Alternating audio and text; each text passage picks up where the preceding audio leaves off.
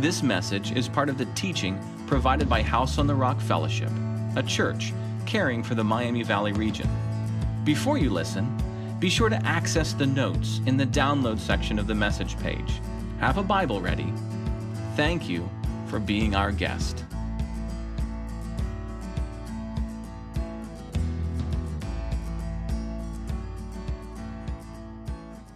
Before we take the next step into a new series next week, let's ask ourselves, why might healing not be happening in someone's life? And I want to share 8 things with you. So let's take out our notes. If you're online, thank you for being with us. Host will help you find what you need to find. Let's start out in Matthew chapter 17, verses 14 through 20. Matthew 17, 14 through 20. Let's see if we can't get some anchor points here. You follow along. Let me read for us. When they came to the crowd, this was Jesus and his circle, a man came up to Jesus and said, kneeling before him, "Lord, have mercy on my son, for he has seizures and he suffers terribly. For often he falls into the fire and often into the water. I brought him to your disciples." Listen, they could not heal him.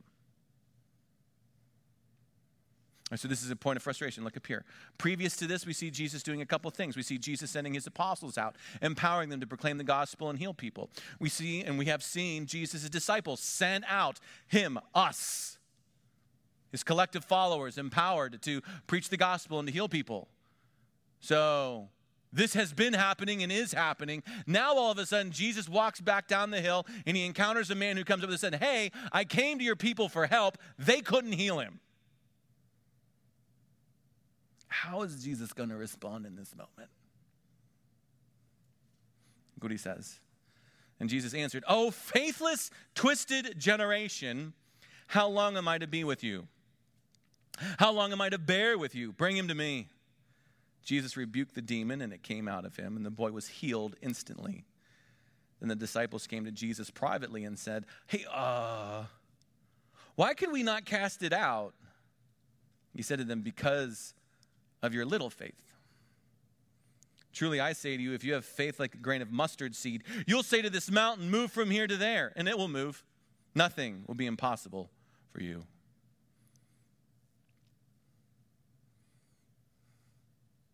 World came to the church looking for healing, looking for restoration. The church couldn't do it.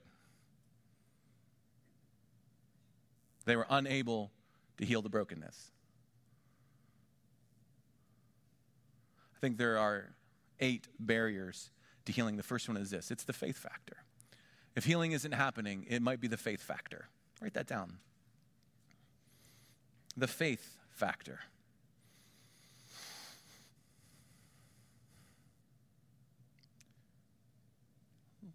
To review, let's understand faith as that conscious act of re-entering into God's story. Putting myself back into what God is doing. Embracing the mystery of God. He's going to do what's best. But always expecting God to do good things. Okay, that's faith. So in light of that, Jesus rebukes his disciples. He says, "You faithless generation." What Jesus is doing in that moment is he's hearkening their actions back to the actions of Israel when they're on their way out of Egypt towards the promised land. They would habitually, when things get tough, say, "You know what, we should go back to Egypt. Things were better in Egypt. We should just go back to Egypt. We don't like what we're being fed here. We don't like the weather. We don't like these things. It's not comfortable. Let's go back to Egypt. Let's go back to those chains. Let's go back to those slave drivers." Oh, faithless generation, wanting to go back in the story, not forward in the story. And then Jesus connects them to the current generation. He doesn't isolate them. He says, "You are acting like the culture around you. The culture around you does not believe that I'm king. The culture around you doesn't believe that I'm doing a new act, that I'm restoring, that I'm healing. The new culture doesn't believe any of those things. You're acting just like them." And so after the whole crowd disperses and the disciples gather around, they're like, "Hey, why, when we were praying for healing, did it not happen?" He says, "Because you have little faith." Little faith, which is actually a term that Matthew uses throughout his gospel to talk about whenever somebody is not trusting God's goodness. They're doubting what God has done and doubting what God is doing. When Peter's walking out to Jesus on the water and he starts to sink, Jesus' response to him, you have little faith.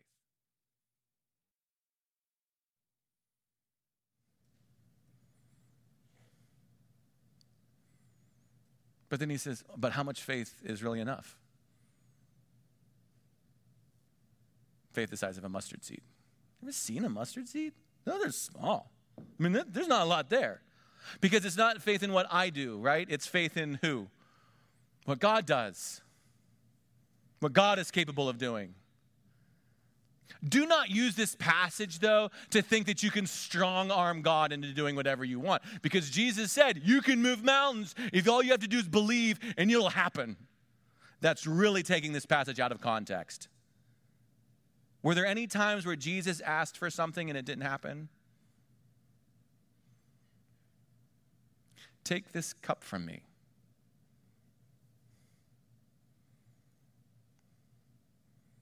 No matter what's going on, it's always happening within a greater context of healing and restoration. But Jesus is reminding us, hey, it's having faith in what God does, in the story that God is working out, and expecting his goodness. It's not in you. So the faith factor is a question. If I'm praying for healing or I'm looking for healing, am I immersing myself in the story? Am I embracing the mystery? Am I expecting God's goodness? Or is it resting upon me and my story and my strength and my goodness? That'll just lead to frustration. Another barrier is what we call redemptive suffering. Redemptive suffering. Write that down in your notes. Why might healing not be happening?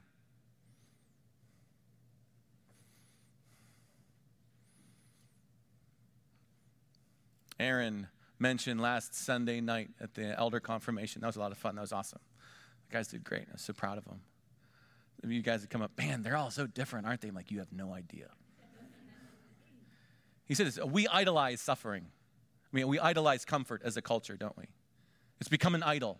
We like to be comfortable. We like the couch. We like the cushions. If we're suffering, then something's clearly wrong. God hates me. He says, what's our team logo? What's on the t-shirt? It's not a cushion. It's not a blanket. It's a cross. Suffering in the cruciform life is a part of our discipleship. And we need to embrace the reality that suffering has a redemptive quality about it. Paul says this in Colossians 1:24. I rejoice in my suffering, important 3 words, for your sake. In my flesh, I'm filling up what is lacking in Christ's afflictions for the sake of his body, that is the church. Part of a bigger story. It's not about me. It's about what's going on around me. And the Apostle Paul recognizes that which I am going through and that which I am enduring, I carry it because it's for your sake. It's for you. There's more going on than just me getting relief from my pain. Agnes Sanford, who had a tremendous healing ministry, wrote books, had healing conventions and services, and taught people about the power of God's healing and the willingness of God's to heal, was at a pastor's conference teaching on healing when many of them, including herself, came down with the flu. Awkward. So much so that she had to be sent to the hospital. This is a minister of healing, now sick with the flu. But in that hospitalization, began to teach nurses and doctors and aides who real healing comes from, and was able to teach biblical truth because she understood that suffering can have a redemptive quality about it. So imagine in your suffering and in your pain and in your difficulty, this ravine that you're walking through, this valley of the shadow of death, you come up against this barrier that is your sickness and it is your suffering. If we understand redemptive suffering, it means we take that barrier and we pick it up. We almost embrace it. And that barrier then becomes a bridge for somebody else to get across, connecting them to grace and love. Like Jesus picking up his cross, knowing because of his willingness to suffer, others would be healed and saved. Have you gotten to that place? Maybe things are chronic. Maybe doctors say this is just the way your life is. Have you come to the place yet where you're willing to wrap your arms around and says, hey, I will suffer for their sake, that in me they will see joy and they will see hope and they will find love. That barrier then becomes a bridge. Second big barrier. The third one is sin, specifically bitterness. The third barrier is sin, specifically bitterness.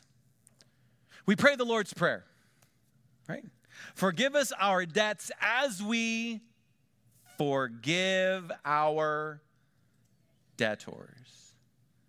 Jesus, bear my brokenness as I help to bear the brokenness of others. Jesus, forgive me as I forgive them. And then you get to the end of the Lord's Prayer, and he adds these teaching points at the end. He says this, for if you forgive others their trespasses, your heavenly Father will also forgive you. And then he goes on, if you don't forgive, neither will your heavenly Father forgive you. Bitterness is a poison that gets seeded deep in our soul at the hands of unforgiveness. Think of how opposite of the gospel unforgiveness is. You are in relationship with a beautiful, perfect, loving God because he was willing to forgive you all that you had done to his holiness and goodness. And then how odd for us to then turn around and not extend that holiness, grace, love, compassion, all things that are of God for others. And it sucks the life out of your soul. It drains you. It destroys you from the inside out. Have you ever watched someone corrupted by bitterness and unforgiveness? My wife, beautiful gardens throughout her whole property. Her property, she just lets me stay there. Rose bushes in the front, rose bushes in the back. And along the back of the house where it gets lots of sun, there's a beautiful rose bush. And almost overnight, this giant sucker came out in front between the rose bush and the sun. No blooms. Looked yucky. Looked ugly. Not supposed to be there. Sucking the life out of the bush. This little sucker shot right up. So I just walk over and cut it off. Boop. Cut it off. Cut off the part that I can see. My wife's like, whoa. Let's call Karen Cron. She knows these things. Like, I just cut it off. It's, no. Call Karen Cron. I call up Karen. She said, oh, yeah. You got to get down below the surface to where that thing attaches to the root ball. You can't just cut it off. You need to get all the way down. That if you want to get that sucker out of there, you need to peel back and dig back and get all the way down there to the bottom. So I can't just go no.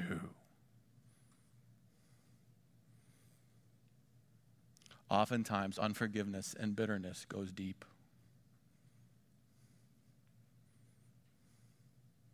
Things that have been seeded in our soul decades ago.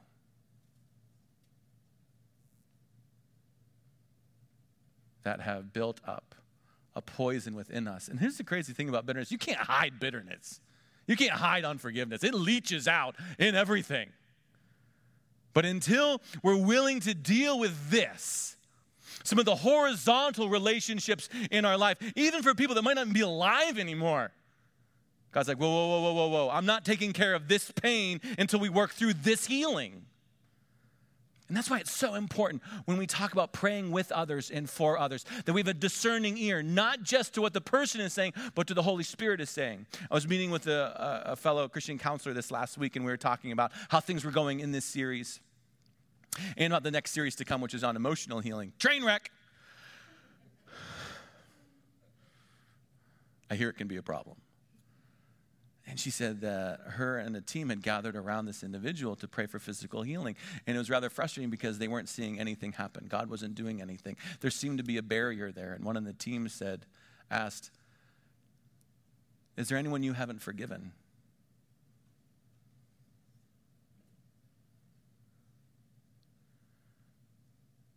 And they started to do a little digging.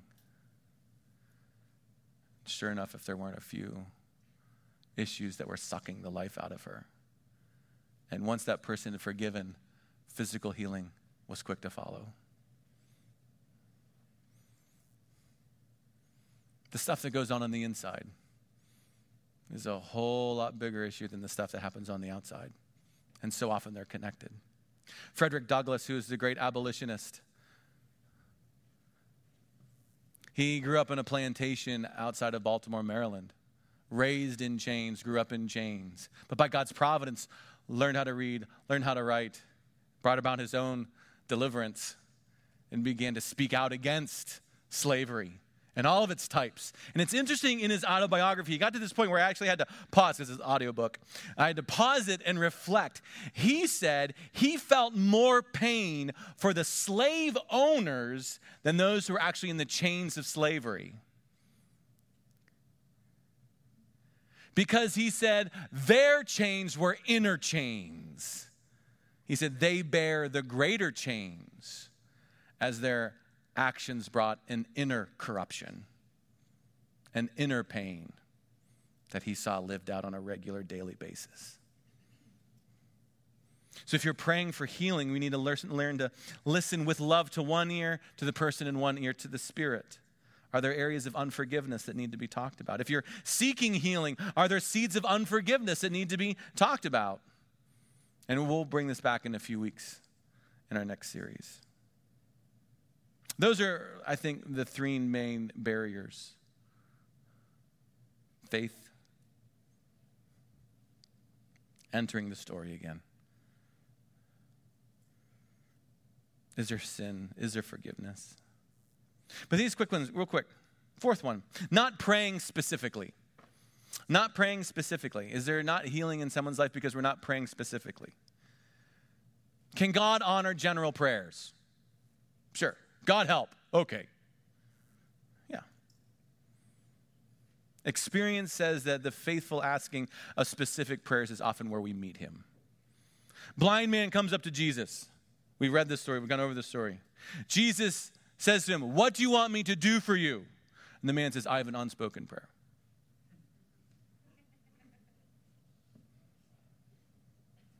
That's not what he said. What did he say? He says, I'm blind. I want to see. I have this specific situation. I have a specific problem. I would like you to do that specific thing. I know this means maneuvering through pride and dealing with shame and false senses of identity and value. But I think that's all part of the healing process. So you come down and, Pastor, I'd like prayer. Prayer for what? Well, God knows. I know that. So why do we even have to pray? I don't know. What do you want God to do? I'm blind. I'd like to see. Okay, let's pray for that. I have this back pain. Okay, we can pray for that. I'm angry at my spouse. Okay, go get him. Let's do this. I'm ready. Praying specifically. Or, connected to that, not praying accurately. We're not praying for the right thing. We're asking God to do A when we need to be asking God to do B. That's why conversation is so important in discipleship. Misdiagnosis, if you will. We talked about Psalm 32. David describing how his bones ached. He was weary. He had no strength. Depressed, if you will.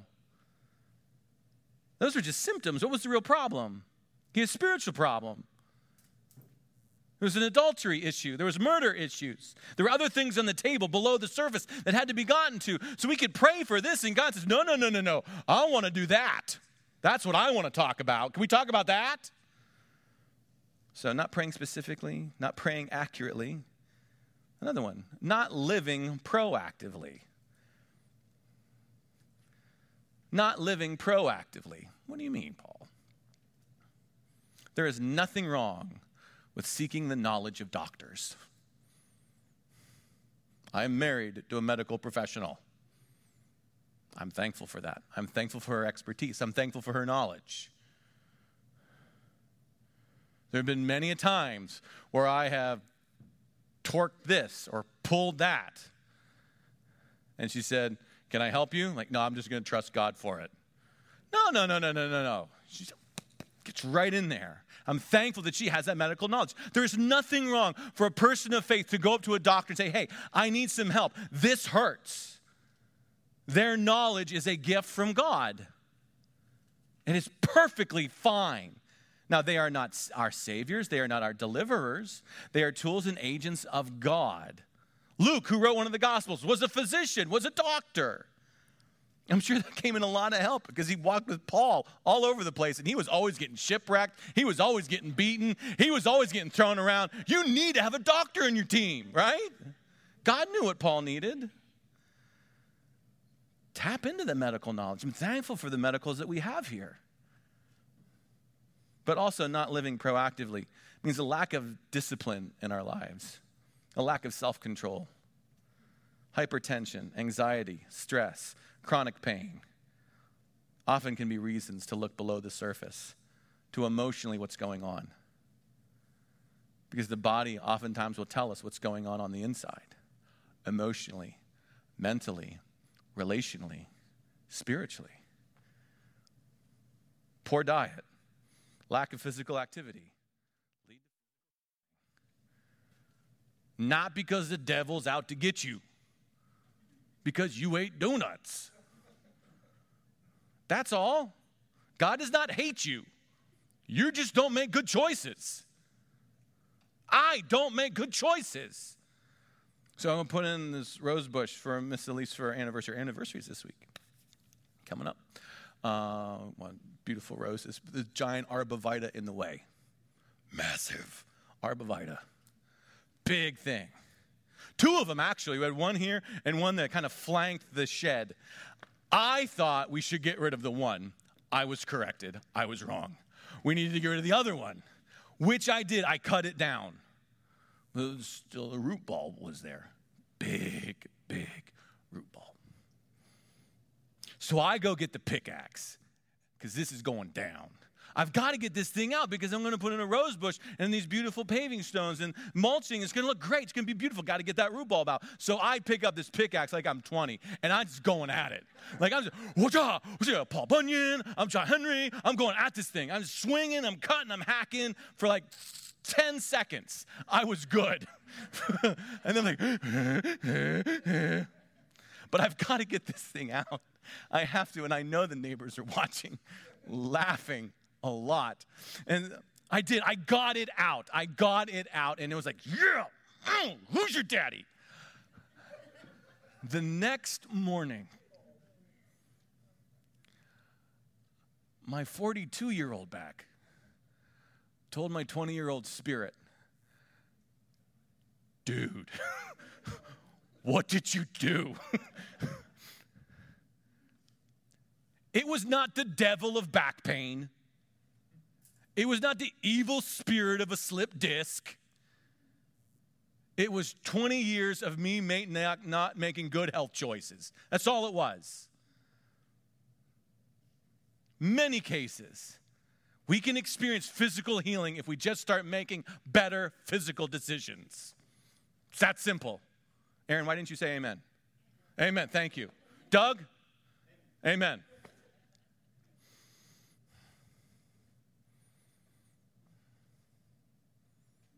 How many of you would like to experience physical healing this month? A challenge to some of you. I don't know who. Just drink water for the next month and stop drinking everything else.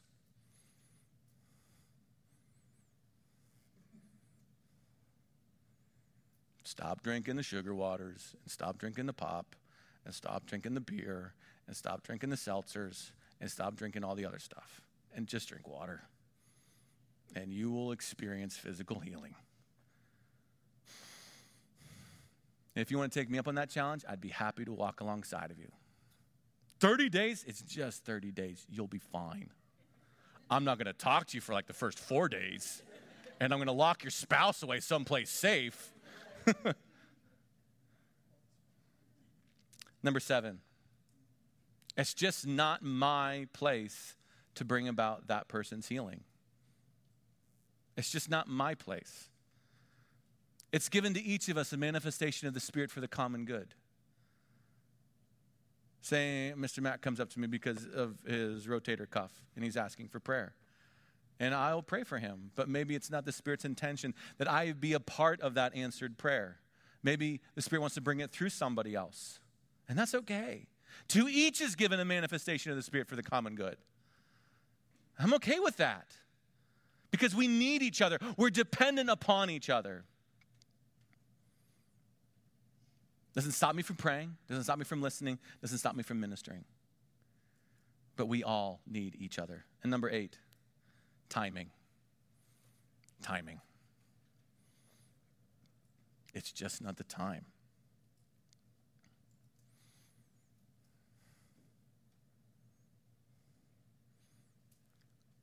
Everybody click the pen together. Does everyone do it right now? Okay, stop. Okay, thanks. I'm serious, stop it. Buying all new pens for the church. It says in Ecclesiastes 3, 1-7, listen, just listen to this. Not the pen clicking. For everything there is a season. What's a season? It's an allotted, appointed period of time where a particular thing is supposed to and will, by God's providence, happen. Okay?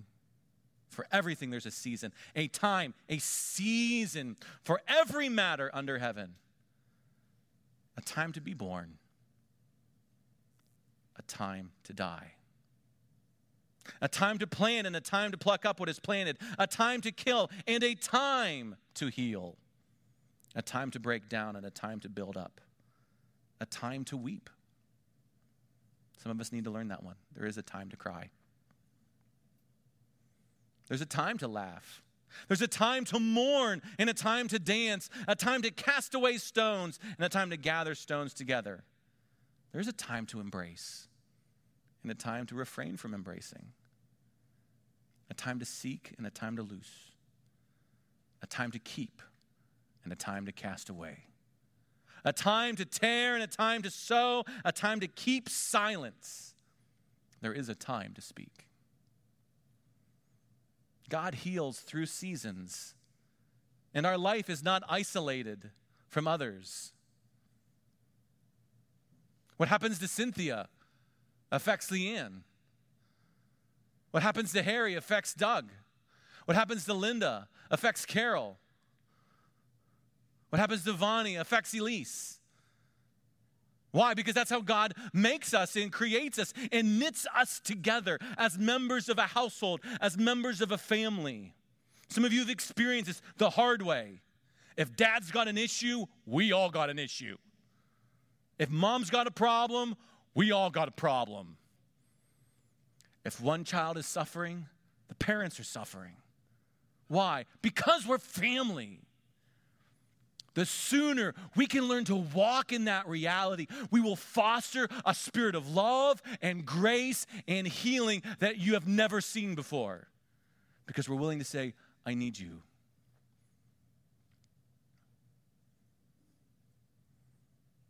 That also means for me, if I embrace the truth of redemptive suffering, perhaps my time to hurt is so another can heal.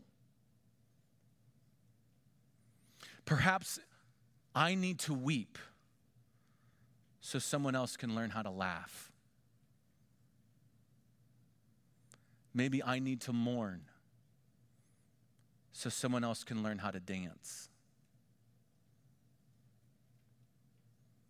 And timing also means sometimes it's just time.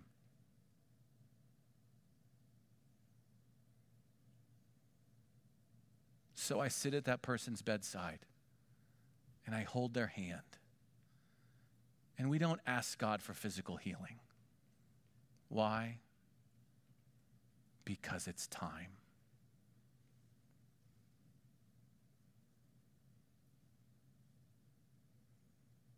And in that moment, they experience full, complete healing.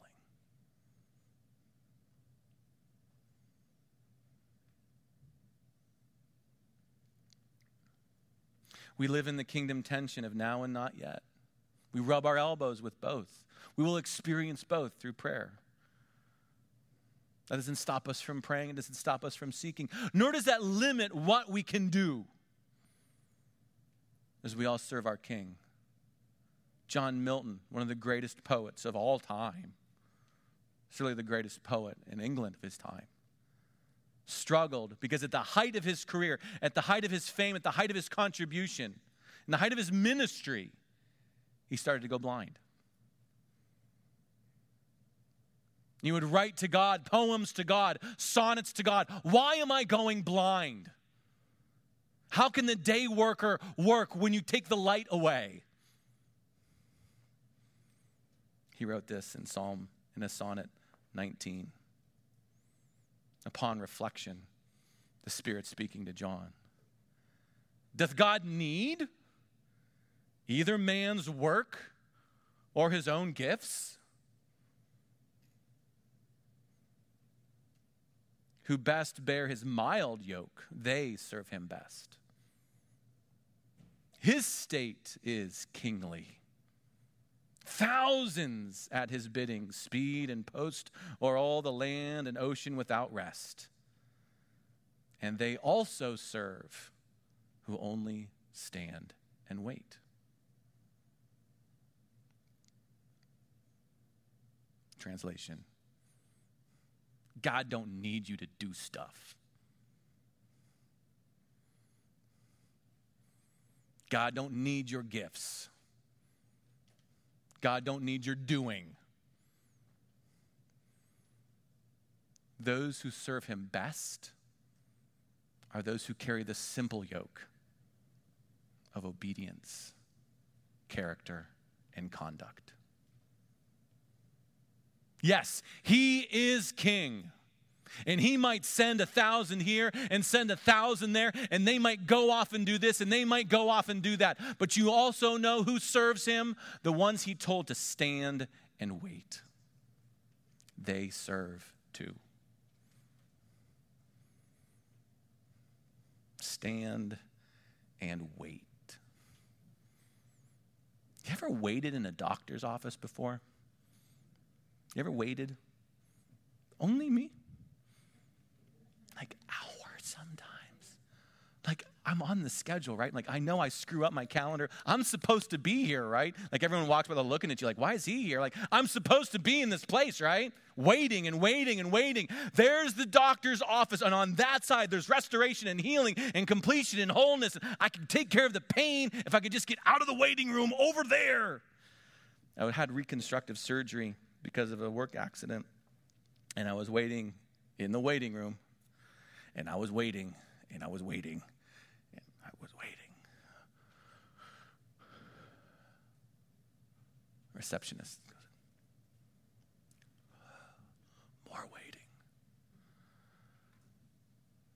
Mr. Hicker, no, we apologize. The reason that the doctor can't see you right now is because there was a serious car accident, and he was called into surgery. Trying to save these people.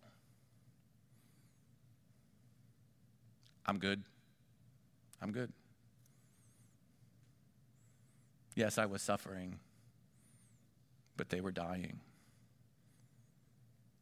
I would rather the doctor pay attention to them.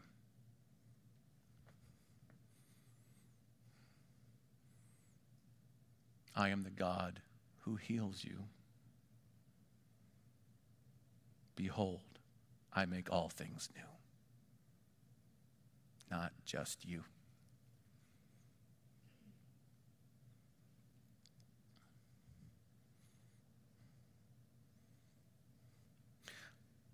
As the artists come up, I want to read a prayer that was written by a missionary who was falsely accused of espionage in Russia in the 1940s, and as a result was in a war camp for 20 years. Do you think he had a right to be bitter and angry? And he writes this beautiful prayer of surrender. I know we don't like the word surrender. It just matters who you're surrendering to, that's all. And may this kind of give us a place to come back to center as we re-enter the story again, embracing God's mystery and expecting his goodness. This is what this missionary said. Maybe it can be your prayer this morning.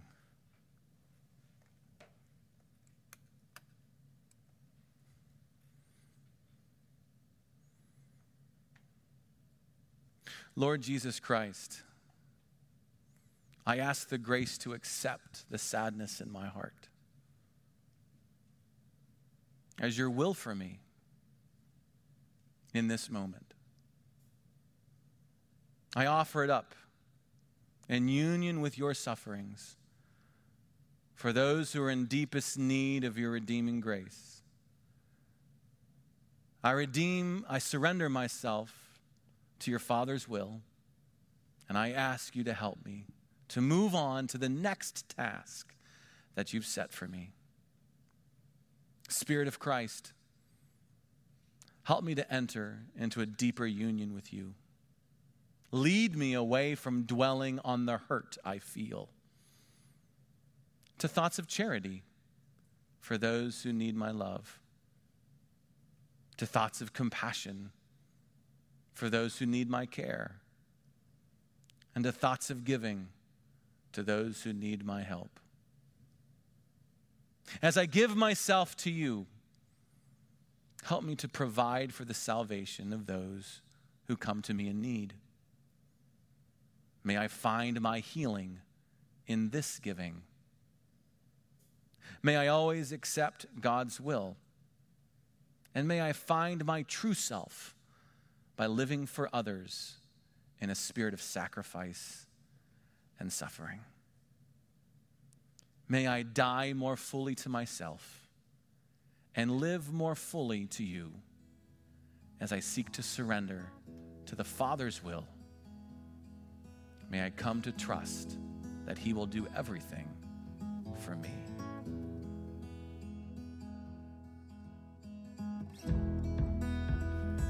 Thank you for sharing your time with us, and we'd love for the journey to continue. If you're a guest, would you consider reaching out to us? We would love to come alongside and encourage you in any way that we can. If you're someone who's joined us today and you are desperately reaching to find hope wherever you can, again, Jesus came that we would find hope.